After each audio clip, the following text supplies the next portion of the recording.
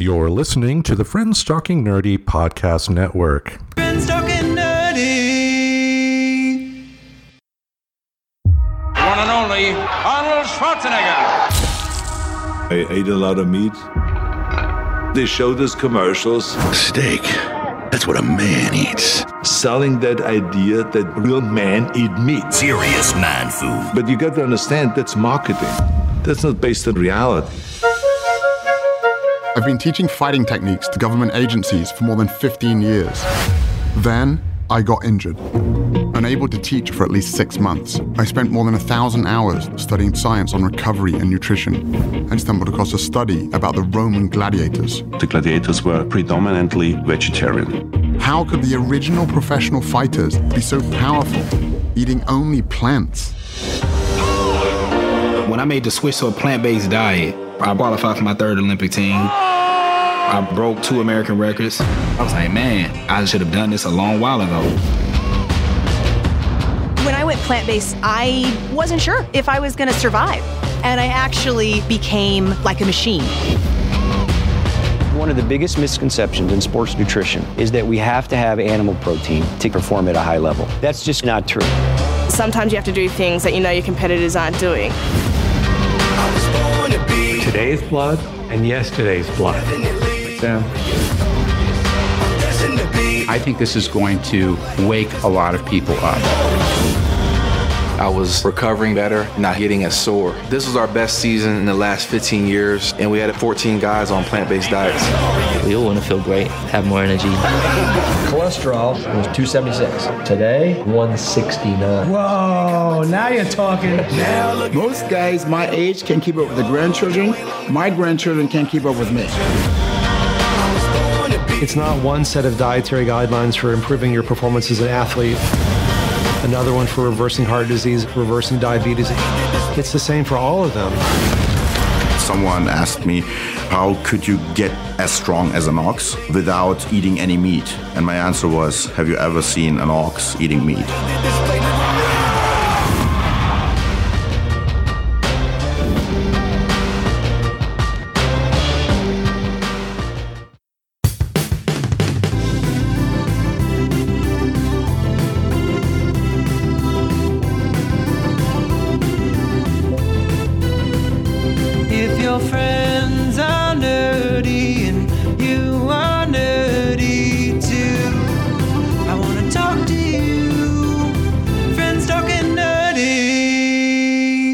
Okay, coming to you from a very old computer, this is Tim Gelsman. Tim the Nerd, welcoming you to another episode of Friends Talking Nerdy. Joining me all the way in Portland, Maine, we have Your Holiness, the Reverend Tracy. How you doing? I'm doing good. I got 2 shots, 2 arms, 2 shots deal. I finally found a place to get my COVID booster. Because even though it just came out, and got to a lot of places last week, everybody's booked until the beginning of October, which helps me zero amount because I am getting on a plane on the 28th to come to Oregon for the haunted house. But I lucked out while I was on the phone with my main practitioner person, my PCP, if you will. And they had somebody cancel one for last night, while I was on the phone with them. So they snuck me right in. And then I was able just to go somewhere and get a flu shot, on my way.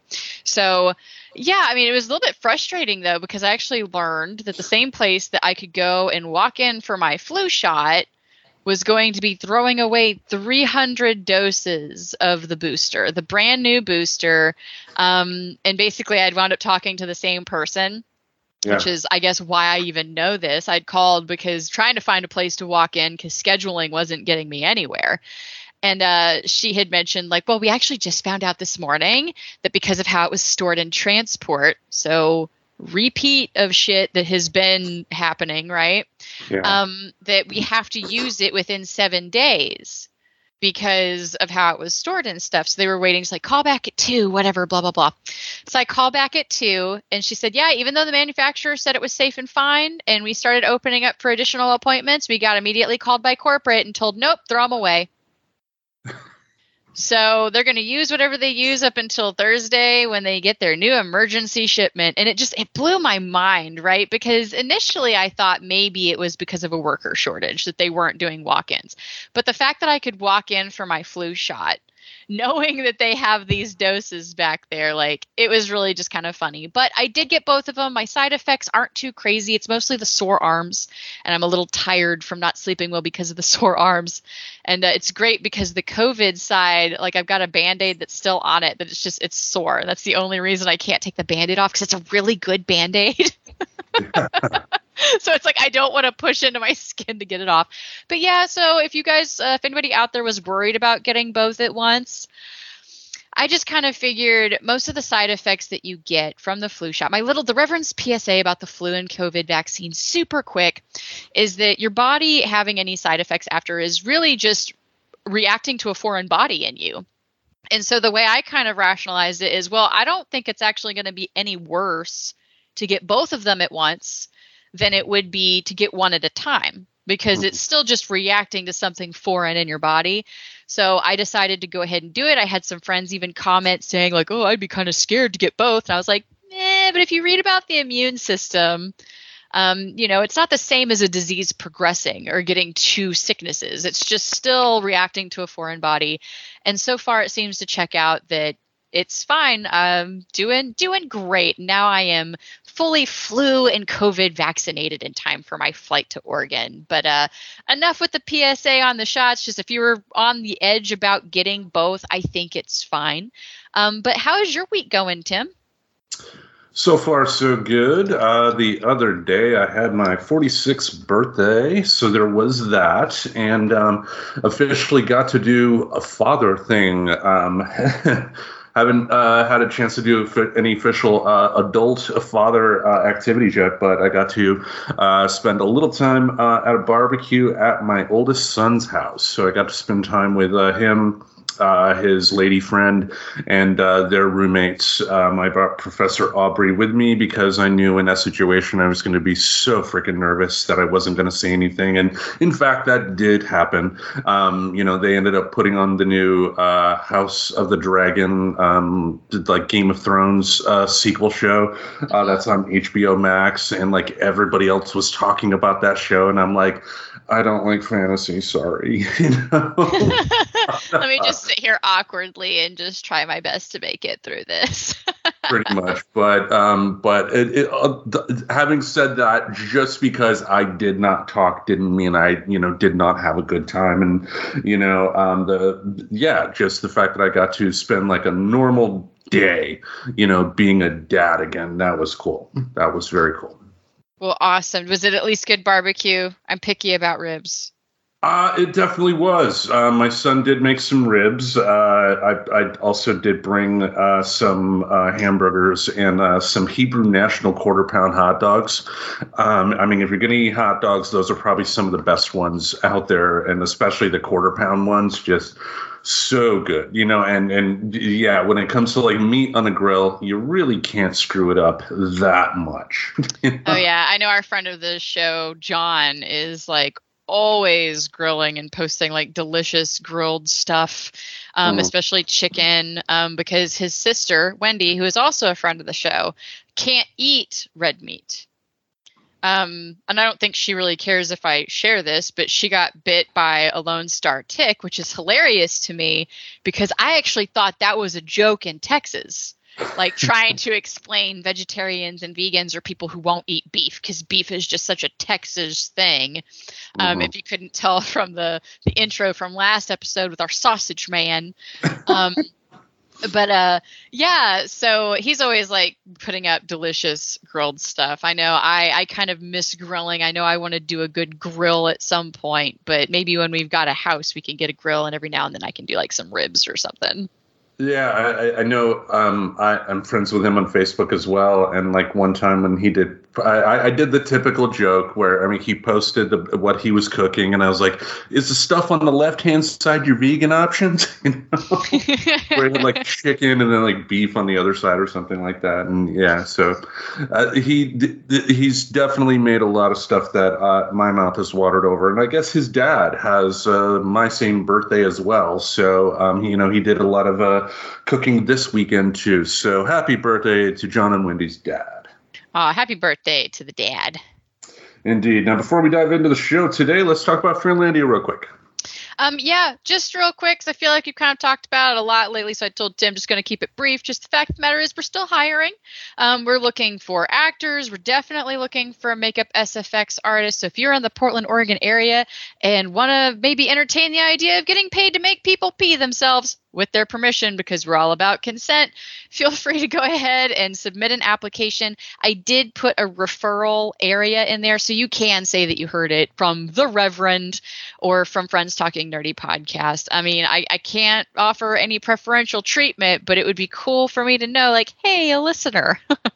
Yeah. I mean, and hey, who knows? Maybe you will see me there as well if you do sign up. So something else to be super excited for.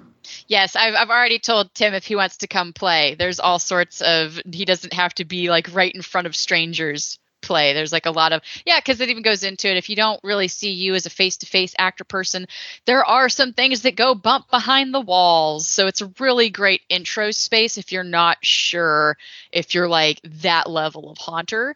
There's like little, trap doors and things that are very, I would say, easy scares to get in there. And it goes back to, I just find it to be very empowering work. So feel free to apply if you're interested. All right. Now, before we dive into our main event for this week, we do have a couple things we wanted to bring up. First of all, we have a comment from a past episode. AJ Sanchez, friend of the show and friend of the Reverend, made a comment about episode 271. That was our episode about banning bottled water. And he said, "We stopped buying bottled water for the house a while back. Our tap water is terrible, but drinkable after being filtered. If I have to buy water while I'm out, I will look for glass bottles or cans like Liquid Death." And I'm glad he brought that up. I brought up Liquid Death very briefly on last week's episode as well. But this does show that it's not hard really it may take a little bit of work, but it's not hard to find alternatives for bottled water packaging that are less dangerous than what plastic can offer. So, any comments on that? Well, I mean, just to kind of put it this way, like you can actually get a water filter pitcher for somewhere between, I think some of them might even start as low as, I see right now just Googling it, Walmart, you can get one for $15.88 and other areas like that. So if you put that into the perspective of what you're paying for a case of water, if that's what makes your tap water more tasteable, and hey, the shareable that I made about the Reverend breaking down reasons you should drink tap water, it said in blind taste testing, filtered tap water. Like 9 out of 10 folks couldn't actually tell the difference. So if you're looking for that taste, if you do have bad tap water, a little investment in your home will save you those bottles of water going forward. So if you look at it that way, I mean, even if you're getting like a $50 like pitcher, that's got to at least be like 5 cases of water, if not less, right? Because I don't think you can get a case of water for $10. I'm not sure how much they are because I don't buy them, but I feel like they're between 15 and 20. So yeah, you can just kind of reroute that funds, stop buying the cases of bottled water. And if you're buying bottled water individually, I guarantee you're paying way more than that for it once you add it up, because that's where it kind of gets you. But a little bit of investment can go a long way. And it's not just healthier for you, it's also better for the environment too, after all the stuff that we talked about. So yeah, and we didn't really bring up Brita water filters as much in the episodes as well, so I'm glad he brought that up too. Because I know there are Brita water filters that you can connect to directly to like the faucet on your sink in your kitchen. That are still relatively cheap. That will still give you great drinking water. You have the pitchers like you mentioned. I even saw, speaking of those pitchers, this is a side tangent, but on TikTok, TikTok, somebody poured a bottle of vodka into one of those Brita filter canister things, and then like drank the results, and apparently they said that the vodka tasted better. How funny. And yeah, like, I know I'm not necessarily saying go to Amazon. It's just the easiest place to get like a consistent price that most people could expect. But yeah. Brita Basic faucet water filter system. For one of them, it is $26.85. So that's hooking it up right to the thing. And like I said, if you don't want it hooked up, because, you know, like say if you're boiling water or cooking with it, you might not care as much. You can totally get a pitcher. And guess what? It's water. It doesn't even have to take up room in your fridge, but it can if you like cold water. So just a little bit more food for thought on episodes past. Yeah, that was episode 271. Now, you did have a correction for last week's episode that you wanted to bring up. I did a correction / side nerd because this is something that I just think was really cool. And I love when we get corrected on movie depictions or TV depictions of something being totally incorrect. But I had misspoken. I said that, what was it that I had said? Wow, I can't even think of the term. But basically, I had said that something in the past was that they were bean and barley eaters, and I misspoke. It was the gladiators. Oh, Spartans. It was not the Spartans. It was the gladiators. And so I found 2 quick articles I want to go through, especially since, we've just got 3 pros and cons left, so we figured we can throw in a little side nerd about some famous vegetarians out there called the gladiators. And I found a Guardian article. And this article is actually kind of talking about how Russell Crowe, that movie, The Gladiator, that depiction is totally wrong. But it also goes into some of the cool research that's been done on the bones of gladiators when they found them in burial grounds. And it says new research has poked massive holes in the long accepted image of gladiators as poor wretches sent to gruesome deaths in front of crowds baying for blood. Gladiators were in fact provided the best food and health care during their years of training and were given the best medical treatments. They were kind of the football stars of their day with sponsorship deals and a share of the prize money. And then there was another article I wanted to share really quick because it actually goes into the diet and the findings. And this one's from the BBC. Roman gladiators had a diet that was mostly vegetarian, according to an analysis of bones from a cemetery where the arena fighters were buried. The study has been carried out by academics from Medical University of Vienna in Austria and the University of Bern in Switzerland. And they found that gladiator diet was grain-based, mostly meat-free. The examination of gladiator bones also found evidence that they drank a drink made from plant ashes. This ash drink was a form of health-boosting tonic to help gladiators recover after fighting and training. And a little bit later in the article, they actually compare taking that tonic to the way that we take magnesium and calcium in the form of tablets, like after physical exertion. So a little correction, not the Spartans, totally the gladiators. And also just a side fact that a lot of the movies that portray the gladiators are absolutely incorrect. A lot of folks actually volunteered for that life because, again, it was kind of like that claim to fame. They were able to give prize money to their families. And I guess there was only a 1 in 9 chance of dying in the ring. So I guess it wasn't as bad as other things you could do. But yeah, they even mostly tried their best to like pair up fair fights. You know, like they do in like wrestling and boxing and things like that, kind of the same thing. You don't want to watch like a heavyweight champion beat the shit out of a lightweight person. Like they didn't want that back then either. So to keep the fights entertaining, they kept them well nourished, well cared for medically, and they did their best to pair the fights so that it was fair, like as even matched as they could. So a little bit of a side nerd / correction to my misspeak. It was not the Spartans. Indeed. And it was nice to know that at least I can tell people I do have the body of a Roman gladiator with the gun and everything. But, you know. If that was even true, it turns out, right? Because, again, we have to move away from any of the movie depictions. But they were a high-fat diet, I guess, was something that was mentioned. So just kind of interesting stuff. Read about the gladiators. It's kind of cool. Yeah, and it makes sense, too, that you know, they didn't have as much meat in their diet. I mean, for one reason and one reason alone, I can think of refrigeration. You know, I mean, refrigeration is a relatively new thing here in terms of us having the technology to be able to store stuff long-term cold. So It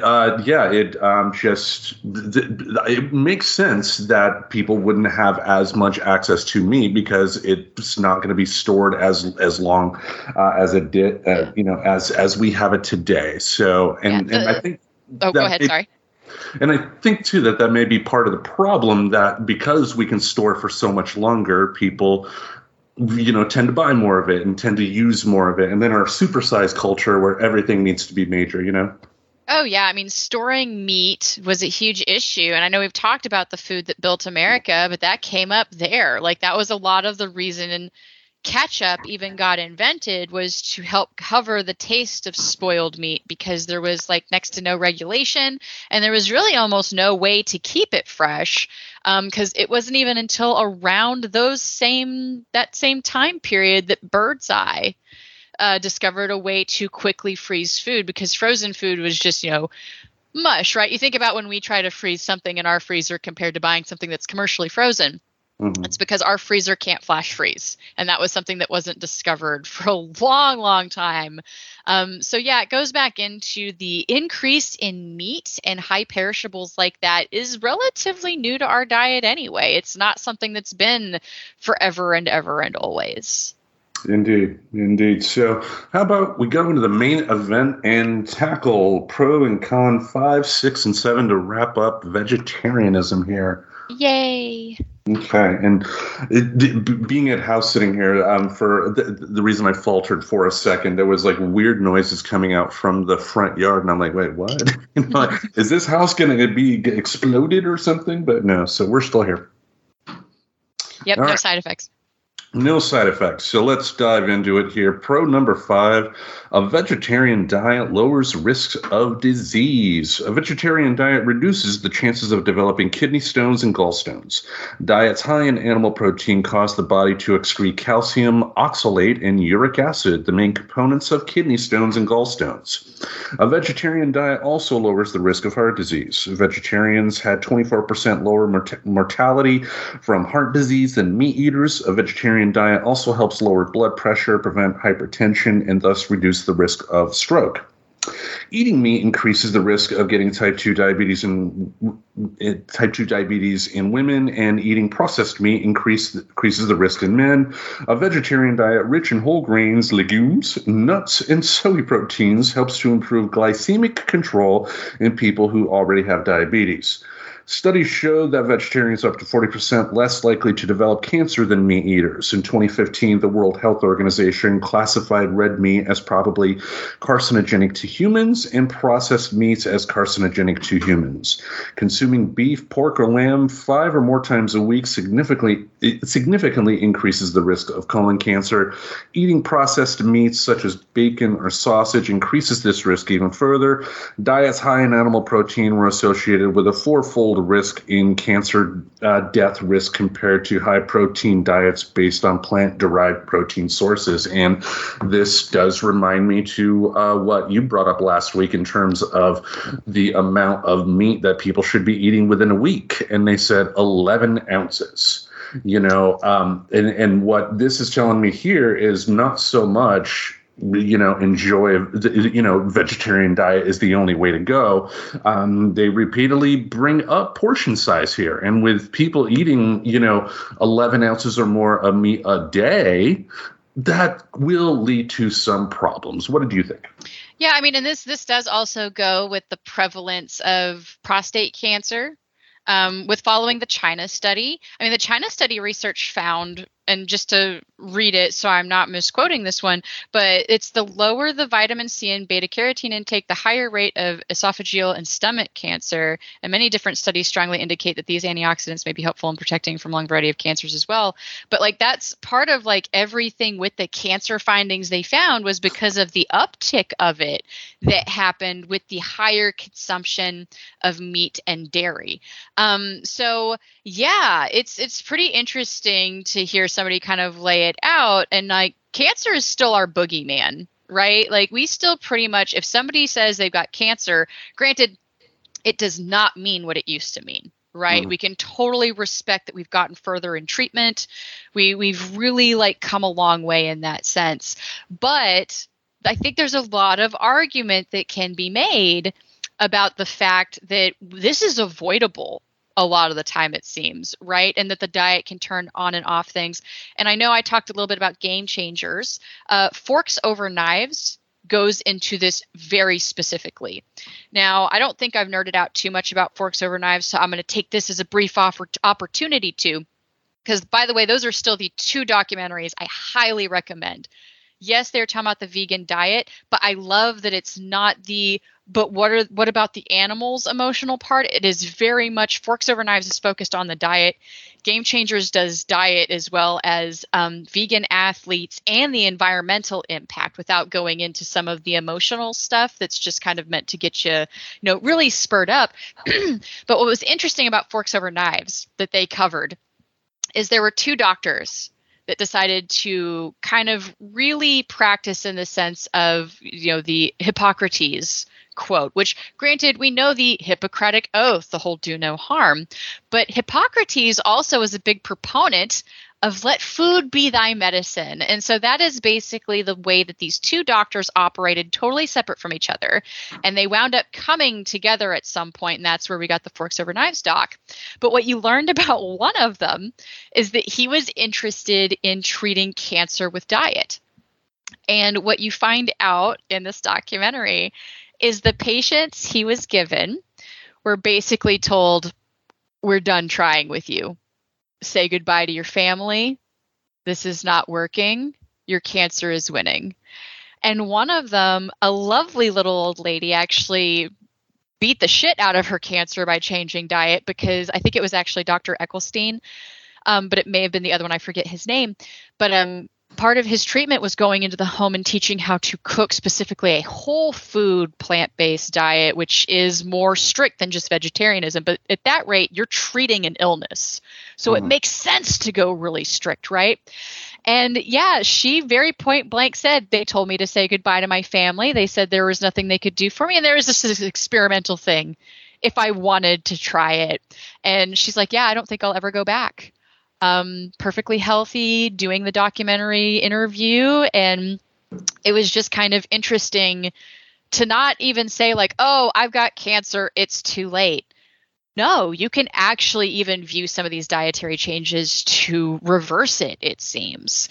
So, yeah, it would be nice, though, I think, if more people just were willing to reduce the likelihood of getting the cancer, with all of the information coming out kind of showing that our diet is very much influential in some of these diseases, and some of these diseases are metabolic and very, very avoidable. Yeah, especially, I think a lot of it too, unfortunately, is just how things are marketed in this country. I mean, meat generally, you can get large portions of it for cheap. And also we're not, even taking into account the food that poor people have to get, because a lot of times when you're poor and you don't have much money, you're going to go for quantity over quality every time. And the quantity food is 9 times out of 10 going to cause a lot of extra problems. When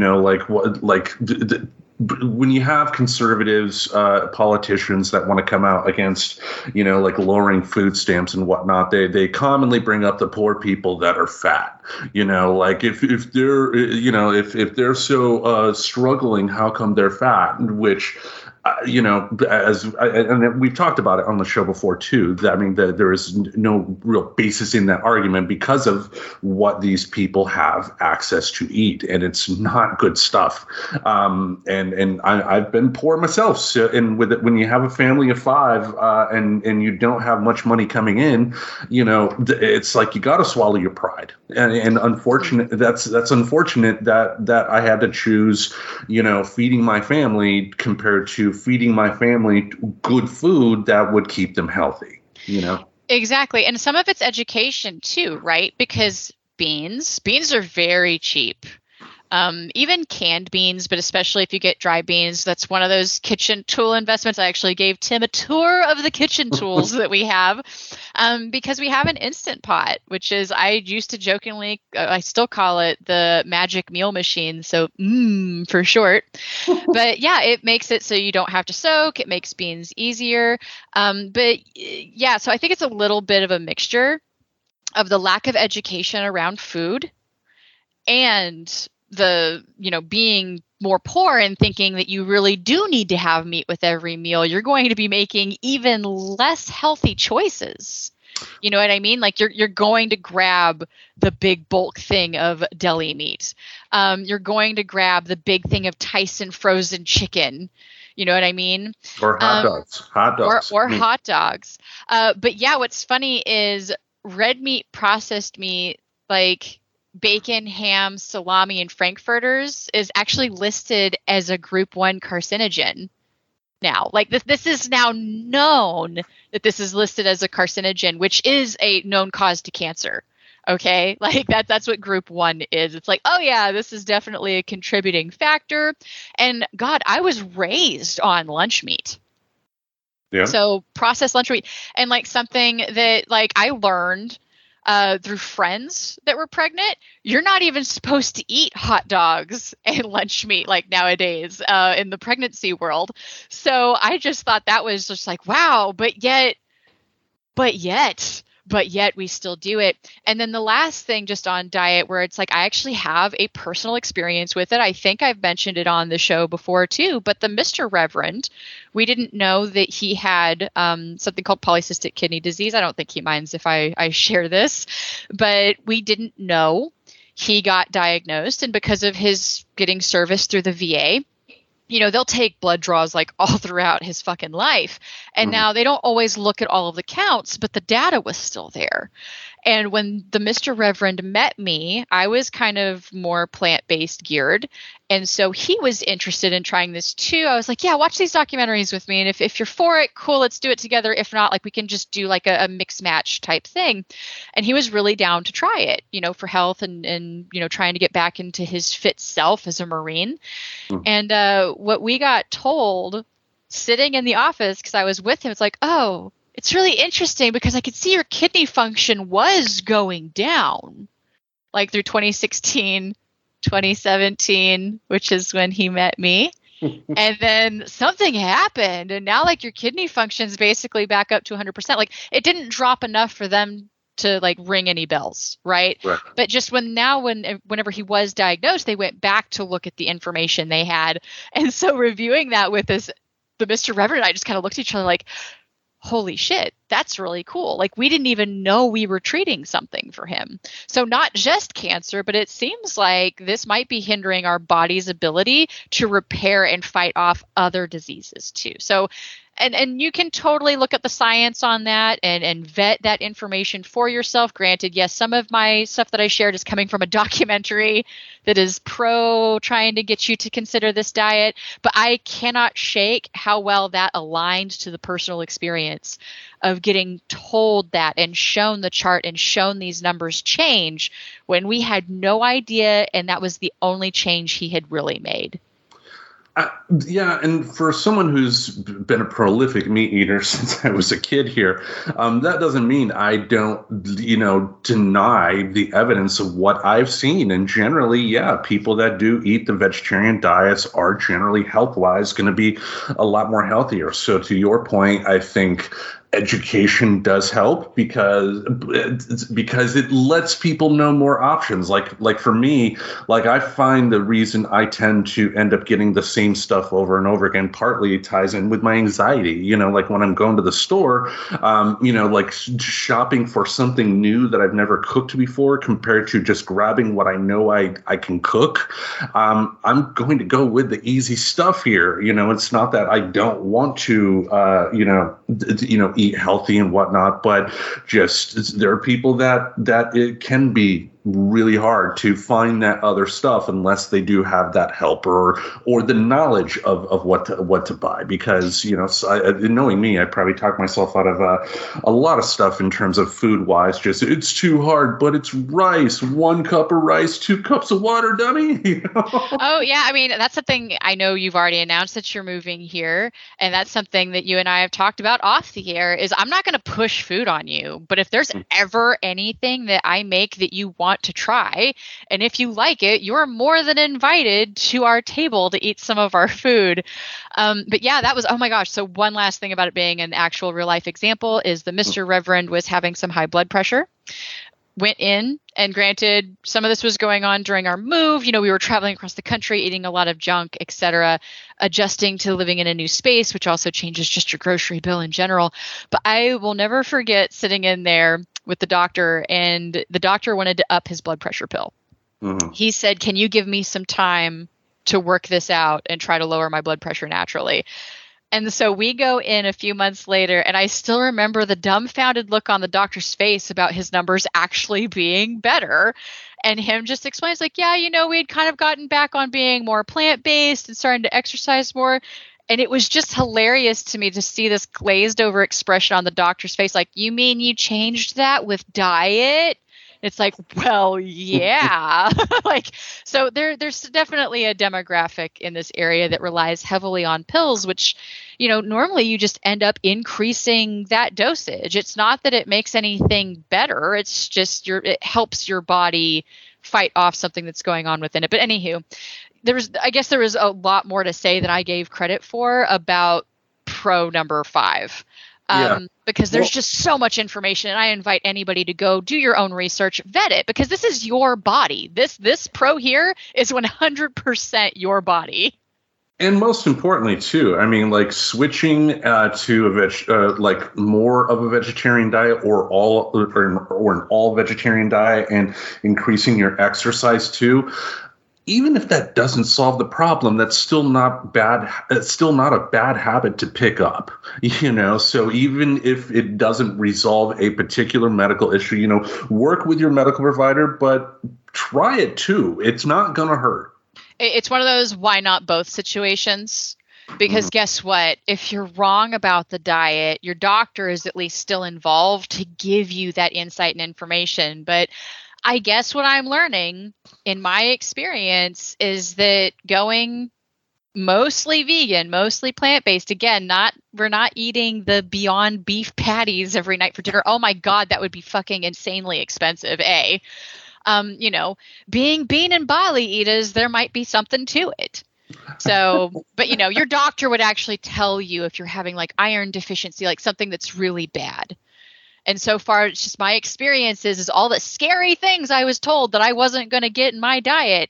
I mean, I take a multivitamin, but other than that, I'm not jumping through hoops to get the things that my body needs. And my body seems to be really fine. I do see a general practitioner. They do blood draws. They've checked my counts and stuff because I do want to make sure I'm healthy. And I know we even just have an avoidance of doctors in our culture. But I think a lot of that is people get scared of what the doctor is going to tell you. But I go in there empowered knowing I don't have to do a fucking thing this doctor tells me. This is informational for me purely. And ever since then, I've gotten a personally healthier mentality around seeing doctors. So anyway, this is one of those that I feel like just really triggers my passionate side because we just have so much unhealth in our culture that seems largely unnecessary and largely the cause of big marketing. You know what I mean? We had this whole eat like a man thing, which in Game Changers, even Arnold Schwarzenegger picked at that. Like he thought he needed to eat a bunch of meat all the time to be who he was because we're constantly told that. Look at the old Carl's Jr. commercials. Like they straight did that. Or bacon. We've talked about this before, but like 10 years ago when bacon was everywhere, that was a concerted effort by, people in the bacon industry to market bacon more. And, as we learned here, bacon is a carcinogen. It's not something you should be eating with everything, like bacon covered donuts. Why, Portland? Why? Yeah, again, Group 1 carcinogens, okay? Like, yeah, that's Group 1. Definitely been linked to causing some cancer. And that's not PETA's website. This is, cancer.org is what I'm staring at right now. And I'll probably put something so we can include it in the show notes since I shared, about bacon and salami and stuff like that specifically, because, we like to give you guys information if you want it. I have no intention of gaslighting people to validate my vegan diet. I don't need to. I just live it and I enjoy it and I know how I feel. But anywho, got to get into the con part of this, right? Indeed. Let's do that. Con number 5, a diet that includes fish provides the body with essential omega-3 fatty acids. Fish are a powerful source of the omega-3 fatty acids EPA and DHA, which are important for brain function, lowering triglycerides, and reducing the risk of death from heart attacks and strokes. Although the omega-3 fatty acid ALA can be found in plant oils, the ALA must first be converted by the body into the essential EPA and DHA. The process is inefficient and may not provide the same cardiovascular benefits as eating fish. And, I've definitely heard that about fish before, but I think you've also mentioned, too, that with technology and medicine being what it is today, you can get these, the omega-3 acids that you need in pill form. Go ahead. Yeah, just algae. Algae is a great source of it. Can't talk enough about that. I actually take an omega-3 fatty acid because it's a brain builder. It's important for your brain, for health there. But there's other benefits of choosing algae-based sources, and some of that even comes into the ethyl mercury counts because they can't always account for that in fish. Plus, algae oil is lacking cholesterol, so if you're not meaning to add that to your diet, you're not mistakenly doing so. And then other contaminants, of course, like I said, heavy metals, even arsenic and cadmium was another one I think I remember reading about at one point. And also, like, there are algae farms that aren't nearly as detrimental as some of the factory farming, which I think I'm just learning that I'm a huge anti-fan of factory farming in general. Mm-hmm. Granted, that being said, I still think the lesser of two evils, if you got to go cheap, is to get the factory-made beans, you know what I mean, over the factory-made meat. And maybe if you're doing the factory-made beans, you can go to a local farmer for the non-factory beef, and you can still have like your steak every now and then. Indeed. And it just, again, though, like with technology being what it is, like, I think it is a lot easier for people to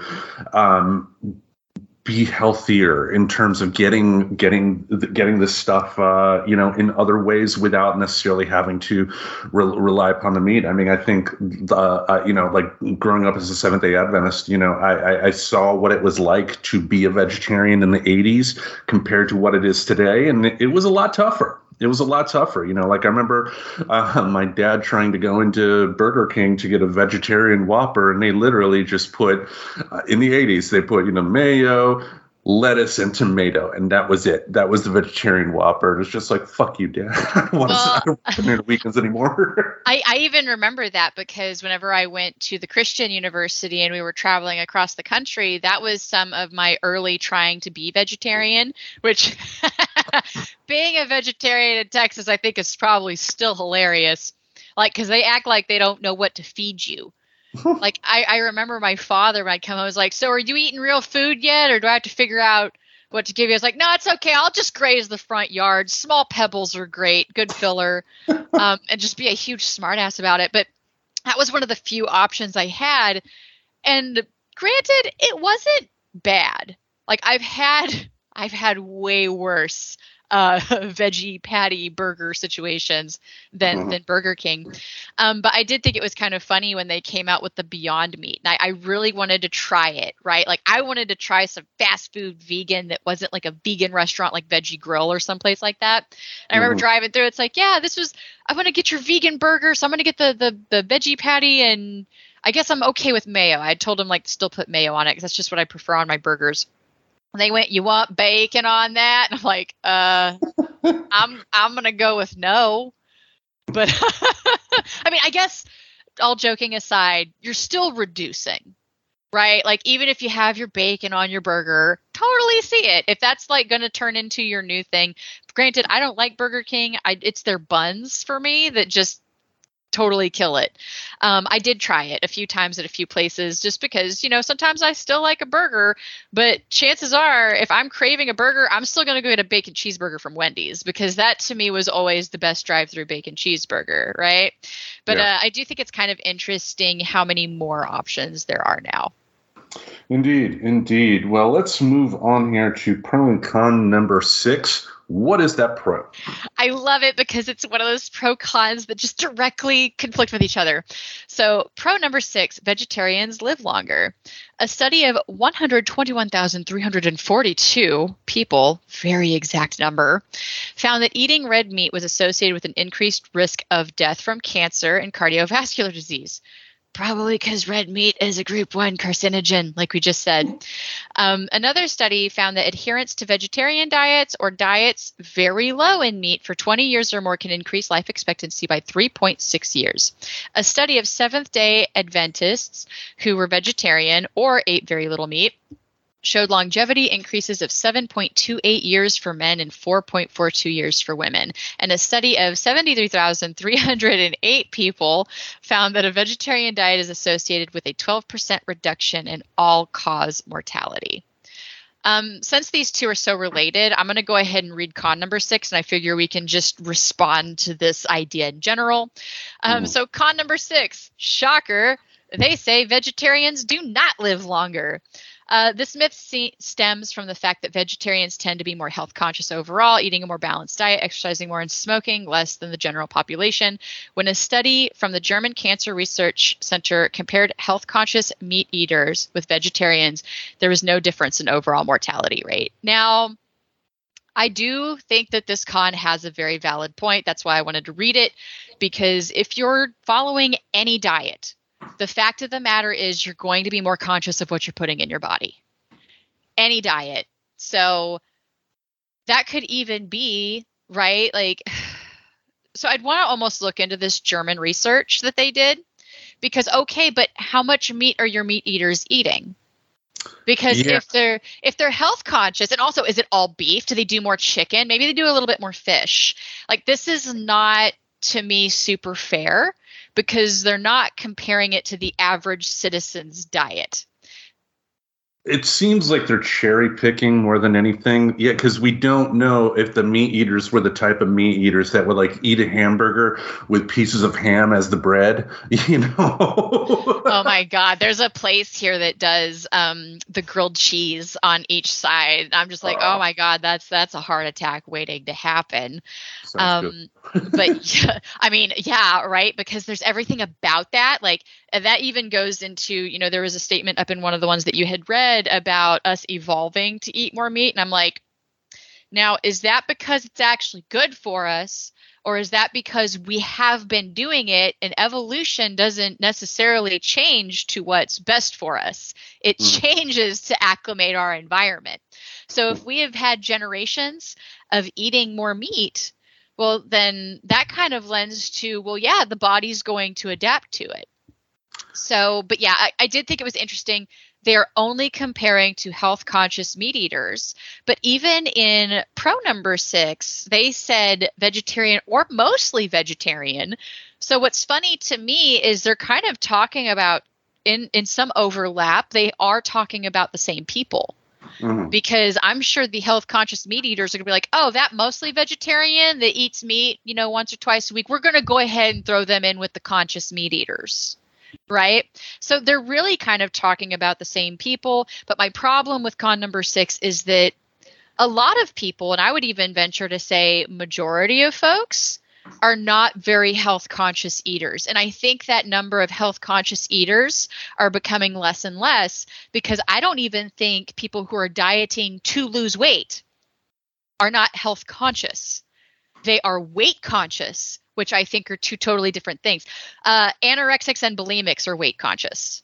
That ain't healthy, right? Some of these juice fasting diets, some of these really extreme diets that are weight conscious are by no means health conscious, right? It's about getting into the bikini body for summer. Yeah. So yeah, this was an interesting one. And like I said, I always do love it when they just directly say the opposite things, but I found it interesting that I feel like they had a lot of overlap and that they were probably looking at the same people, and that my biggest beef, pun slightly intended, but I'm bumped. I'll be here all week, folks. At least on Saturdays. But but my big beef with this one is that most people don't fall under health conscious meat eaters that are meat eaters, right? So you're not, in a way, vegetarians do still live longer because they're more likely to be health conscious than a lot of people with a meat heavy diet. And you touched upon something interesting too, that, a lot of diets these days aren't necessarily made to make a person healthy necessarily. They're meant to shape a person into what society deems is healthy. Healthy for our society in America here is skinny, skinny, skinny. And, like guys can get away with guts a little bit more than women can, but, there will still be guys that will be ridiculed for being fat, for being chunky. I mean, anybody that's done any sort of history on Chris Farley, knows that guy had major self-esteem issues because of his weight, yet he's one of the funniest guys of my generation, sadly. Yeah, I mean, and granted, it wasn't even his diet that took him out. It was drug use. Drugs, wasn't it? Wasn't it like doing like a mixture of drugs or something, if I'm remembering? It goes back to, I don't necessarily follow these things that close, other than I go, well, that's tragic. That's unnecessary. Yeah, he died from what was called a highball. A highball. See, I almost really accidentally showed how how naive I was. I almost called it an 8-ball, but something told me that wasn't right. Yeah, I think that's what it was called. I mean, but basically it was a mixture of cocaine and heroin, like a depressant and one that would the counteracting and just. That's the type of dangerous drug stuff that just I don't like. I'm an adult, and if you can have fun with substances on occasion, but once you're getting into that level, that's you're just it's Russian roulette at that point, and unfortunately, he lost. Yeah. But anywho, so live longer, don't live longer. Take it with a grain of whatever. I'm still gonna go with. They are probably right. It's really about making a health conscious choice thing. And I'm sure health conscious meat eaters are making choices to not eat beef at every day or every meal. So that still kind of checks out to even a lot of the stuff we were saying before we got to this particular pro and con, is that maybe it's not about being staunchly vegetarian or staunchly vegan. Maybe it's just being more aware of your meat choices and just not eating it as much. And also, too, I mean, they brought up the Seventh-day Adventists. As I've mentioned, I grew up in that religion. There's something to speak about being with the right group of people, having the right culture around you in terms of encouraging you to make those healthy choices. Because for as much as I do disagree with the Seventh-day Adventists on a lot of stuff, I mean, the health food-wise, they got points. That's not a bad thing to eat healthy. And, again, when you do have a group of people that are participating in proper healthy behaviors that you hang around with as well, it's bound to rub off on you. So it's and I'm not saying that as a recruitment thing for the Seventh-day Adventists, mind you. I'm just stating that it is important to, not only have the proper healthy diet, but have healthy friends as well, have healthy mindsets that encourage you to eat right instead of, hey, let's get that triple burger at Wendy's. Yeah. Exactly. Like maybe just don't get it every week. Like I do. Here's my bad vegan confession. I can confess as the Reverend as well. When the Mr. Reverend goes out of town, I will go out of my way to go get a Wendy's bacon cheeseburger. And it's not because I shame eat because he's gone. It's, I'm pouty. I don't feel like cooking because I know he's going to be gone all week and it just makes the house really quiet. But that is one thing I still legitimately do. And I have zero shame about this. It's fine, but I don't need Wendy's every day, every week. I'm not sure how often most people eat fast food. It seems like a lot. And that's not me trying to judge or even watch people all that much. It just seems like I have noticed that fast food has become a regular part of people's diet. And that is not health conscious decision if you ask me about it. That's, I think of myself when I worked downtown here at the Apple Store. I think a lot of it results from the bad habit of not preparing your lunch and bringing it to work. I mean, the reason I hit the food carts a lot was that I didn't bring my lunch to work. Granted, the best part about the food carts was that I got to leave the store where I worked at, which for my mental health was so good. But it's cultivating good habits. The reason they are, the fast food restaurants are essentially like the candy aisle at the register at the grocery store. It's the last minute thing to like buy me type of thing, and it's marketing. There's a reason fast food joints are everywhere. Yeah, I mean, maybe less so now because I know here, like, I actually had to drive over to the main mall area for my Wendy's because got there and there was a sign saying we're closing at 5 due to worker shortage. So I don't know what's going to happen to our fast food nation because they can't find people to work. So I don't know. Maybe we'll have to choose less fast food here in the future if this trend continues. But anyway. Anyway, shall we dive into pro and con number 7? Yes, the final one for our should you become, I almost want to say more vegetarian, right? Like not because it goes back to, it's kind of funny that even some of these pros are saying just less meat from time to time. So yes, what's our final pro con for becoming more vegetarian? All right. Human anatomy has evolved to support a primarily vegetarian diet. Carnivores had large mouths with pointed teeth, short intestines, 3 to 6 times body length, and their livers can detoxify, the excess vitamin A absorbed from meat. Human teeth are short and flat. We have long intestines, 10 to 11 times body length, and our livers cannot detoxify vitamin A. Now, humans, I believe, are not carnivores. I mean, I think isn't it the term omnivore anyway? It is. We are supposed to be omnivores, much like, gorillas and primates, right? Like they don't eat a lot of meat. Now they will, I believe, eat meat. Mm-hmm. But looking at the teeth structure, and I've read a lot about this particular argument. If you look at the intestinal tract of definite carnivores, so thinking your big cats, they're like kind of the biggest example of strict, they don't eat vegetable or vegetarian or vegetation at all. Their digestive tract and their teeth are totally different than ours. And meanwhile, our digestive tract and teeth more meat to the animals that are omnivore or more vegetarian. I mean, look at these puppies. They're not that sharp. Right. And I think there's even a reason, like, I get meat stuck in my teeth. I know a lot of people like, man, when I eat meat, it gets stuck in my teeth. And I was like, well, maybe because our teeth aren't made for it was some of my earlier, like, silly little thoughts on it. It's like, granted, spinach also gets stuck there too, but that's just a totally different thing. But yeah, I've heard this quite a bit. I didn't remember the vitamin A absorption issues, but that is a vitamin that you can't overdo because, yeah, we don't have a way to really get rid of it. Like vitamin C, our body processes that out, right? Take too much vitamin C, you're just going to have really bright pee. But that is your body getting rid of it. So totally valid for me.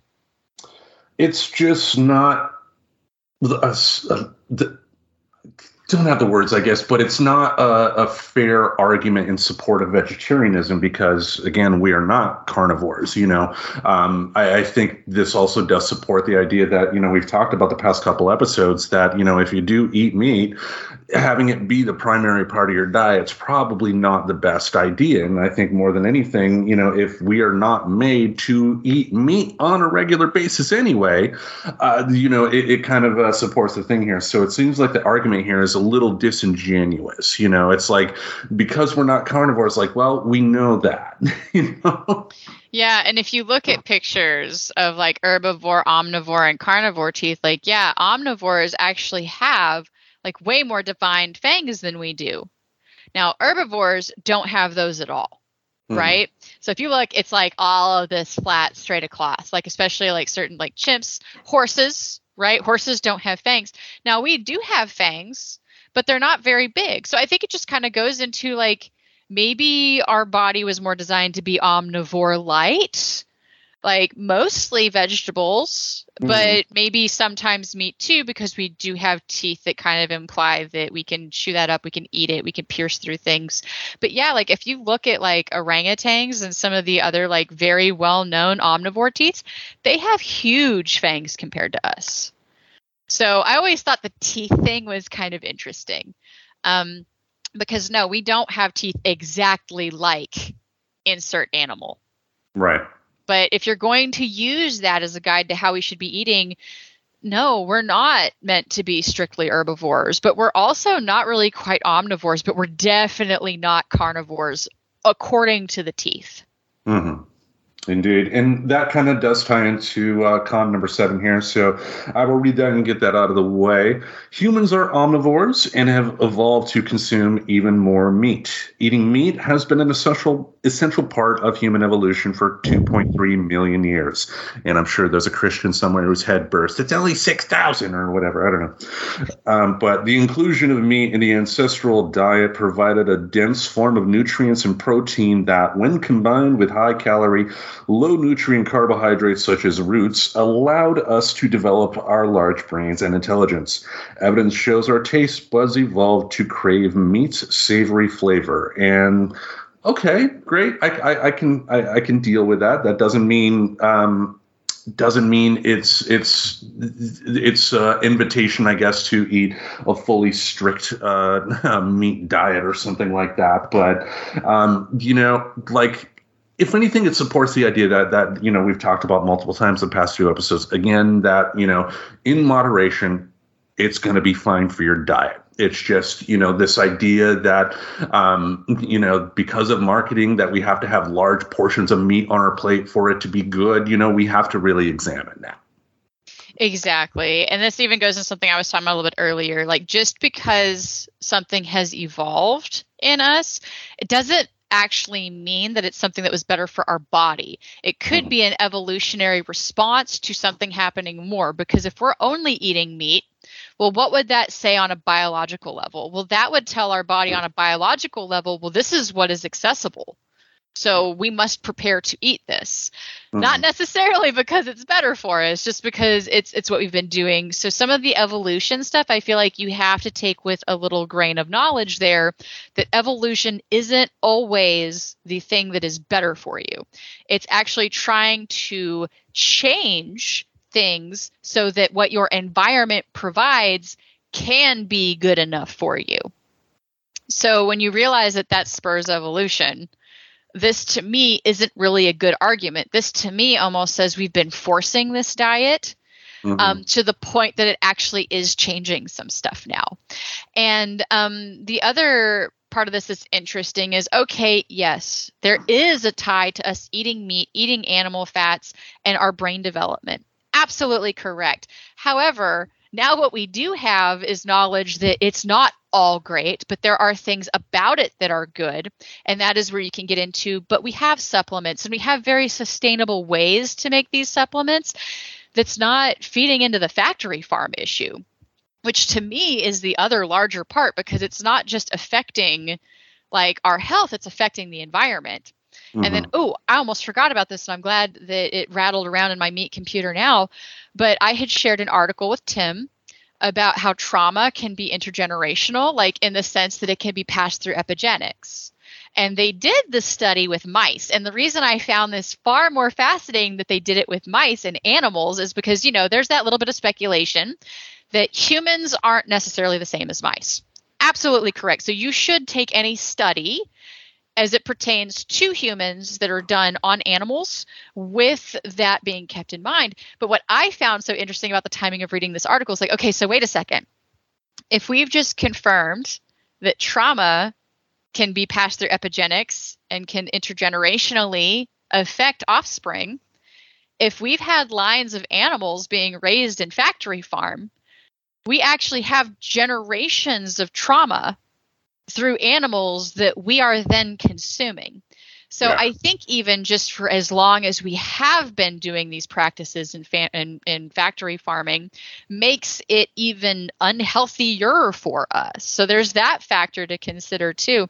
So I think it really, all of this really goes to maybe just not as much. Like maybe being staunch vegetarian isn't necessarily the answer, but continuing things the way that we have been also doesn't really seem to be the answer for a multitude of reasons. May that be uptick in cancer, uptick in gastrointestinal diseases that are going on, other metabolic diseases, heart disease.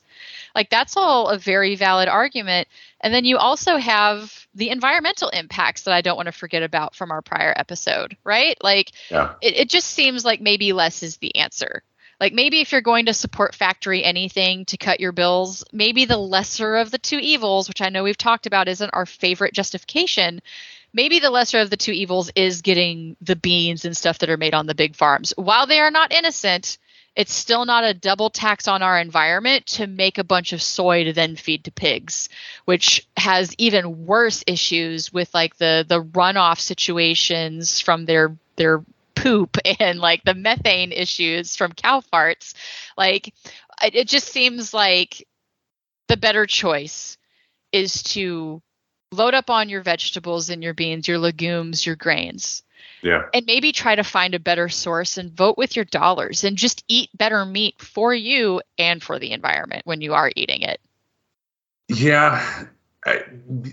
It's what I would like to see, though, in you know, I don't know how this could be put into place. So this is just, you know, wishful thinking, but it's like, I wish we had a spot in this country to where, you know, poor people did have more options to, you know, get more healthy food, you know, and it is an absolute crime that, you know, we have food deserts in this country with the amount of food we have available. You know, like take a look at what happened during the pandemic, and it wasn't the first time that's ever happened where, you know, because places were closing down, farms didn't have the ability to send food out. And so they just ended up destroying the food instead of, you know, like giving it to a homeless shelter or something like that. And you know, I find that sad. I find that sick. And in terms of like the government too, I mean, like we talked about how government will subsidize wheat and corn, but they're not offering other subsidies for other things as well. And then you have farmers, like companies that are, you know, taking the vegetables that have, you know, like corn and whatnot, and using stuff like high fructose corn syrup, which is much, much worse than just basic sugar, which is bad enough on its own. And we need a lot in this country to change. But to your point, there is a lot that people do have the power to change on their own, you know, and I think ultimately it means, eating less meat. I mean, there are a lot more options to do things with your vegetables to make them a lot more palatable for today's diets that I think people do need to take more time to investigate that on their own, and also eat a little less meat. And again, I'm guilty of that myself. If you've seen our TikTok, you've seen me drool over heavy, greasy food here, and like you put a big hamburger in my face, I'm going to try and eat it all, but that's not healthy. And I know I need to change a lot of stuff, which part of the reason moving to Maine is because of that. And you know, I know, So anyway. Yeah, I'll try to rub off things on you, but in my not pushy way that I try to do things. Because, like, you know, kind of like Arnold Schwarzenegger said in Game Changers, like, if you cut somebody who's like, well, you need to stop eating meat. Well, the initial reactions would be like, well, fuck you. You know, and I don't need to do that. Like, I really enjoy my diet. I think I can talk about it in ways that are a little bit more welcoming. And then I love cooking for people. So that helps a lot too. Like, I made a big old casserole dish. I've been asking people, what's your comfort food? And then I'll make it and then just bring it to them. And one of the gentlemen that we had met through the VFW here, I mean, he kind of gave us the old, like, doesn't soy give you tits? And like, we had to kind of talk about like, no, even Men's Health has accepted that that's a myth. It's not true. But I had made shepherd's pie, took it over for him to try. And he honestly told me, he goes, I'm not a liar, but if you hadn't told me this didn't have meat in it, I don't think I would have known. So there are good ways to make it that's not going and buying Beyond Beef, because I don't really think that honestly is the best representation of meat replacement, buying some of those things. But yeah, like I do hope that if there's some things that you like, Tim, that I can rub off on you. I want my friends to be healthy. And I think that comes from a nicer place. And maybe that's why I don't hit as much resistance about dietary stuff, because I think people kind of know or get a feeling of where you're coming from. Like, am I trying to pitch to you to try my lentil sloppy joes because I want to see my friend eat something healthy that maybe they enjoy? Or am I just trying to convince you to eat my food because it validates me? And I think people sense that validation drive. So I just try to not have it, especially with diet and health. Yeah, you're not like the crazy vegan lady from TikTok that I made fun of. Oh my God. I remember watching, it's like she tries to do this sing-songy cute thing about like, why are you not vegan? I'm like, oh my God, you make me want to eat a cheeseburger. Just to not be that. I mean, granted, I sing a lot. I've got, especially since I listened to the show, for self-feedback. I was like, yeah, I do that some. But I think there's a level to it that she was just kind of hyperactive about it. And I don't know, didn't she have pom-poms or something?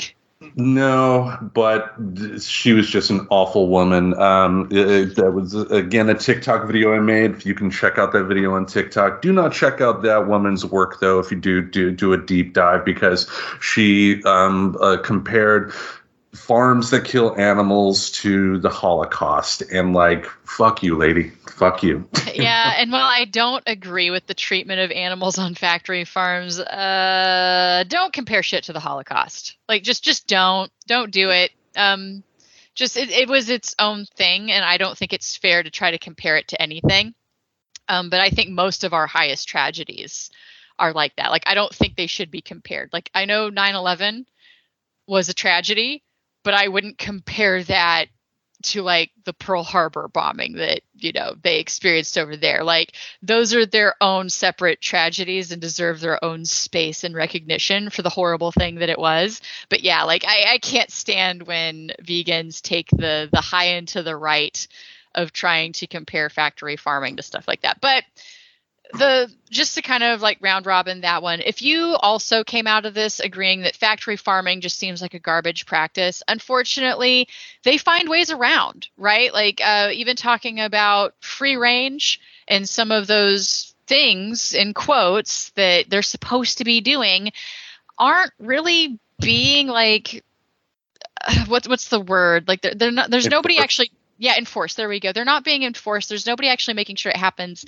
And we don't know if it is. So if you don't like these practices, unfortunately, the only way that we can speak to businesses in a way that they give a shit is not giving them our money. That is the thing that they listen to, because when sales drop, they look to the marketing people and say, why? They, when laws pass, they look to people and say, how can we get around it?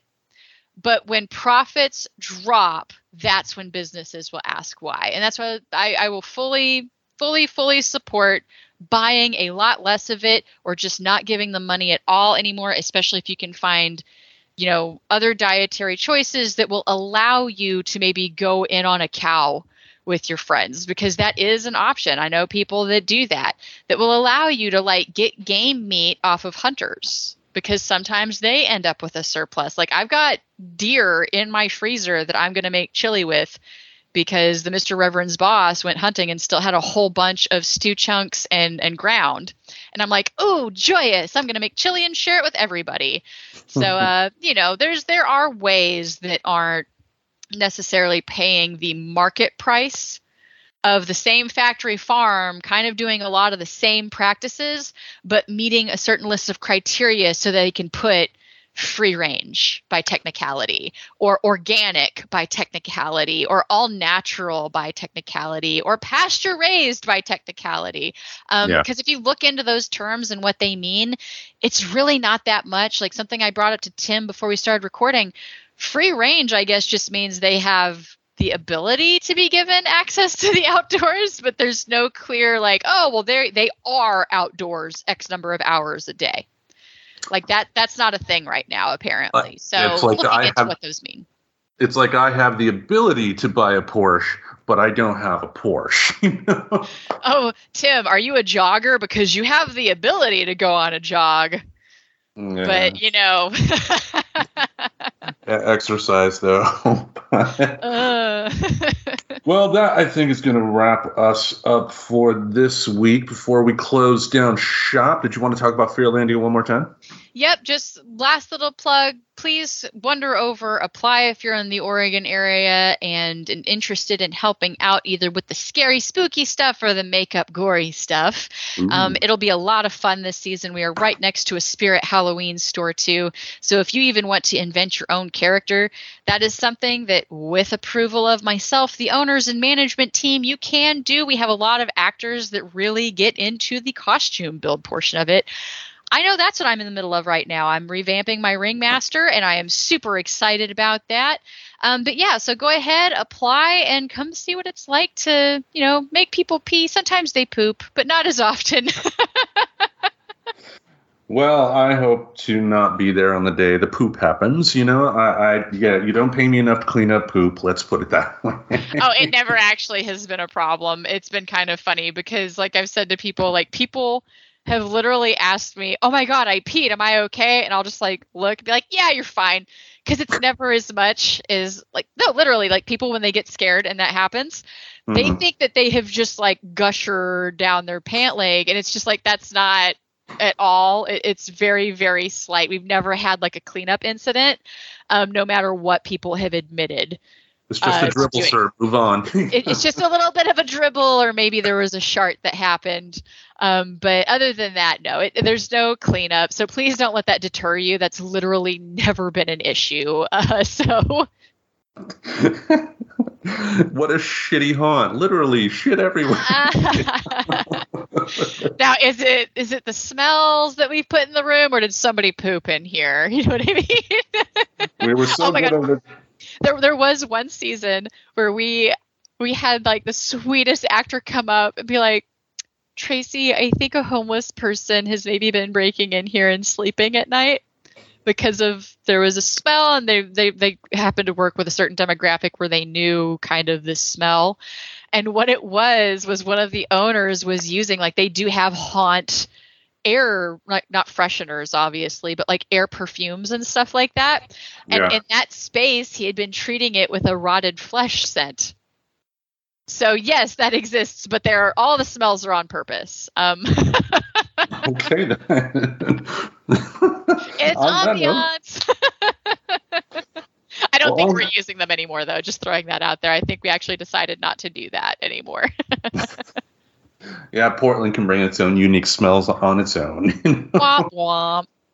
Anyway, well, that brings us to an end to another episode here of Friends Talking Nerdy. Every Saturday, we'll have something in this podcast space to entertain your ear holes. Until we meet again, we bid you adieu. Don't be scared. Get your shots. Now, here's the time for a little razzle-dazzle. And they'll beg for their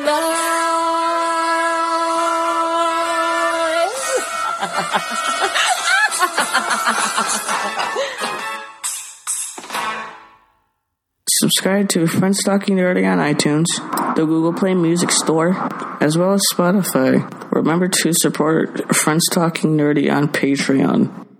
Goodbye, darling.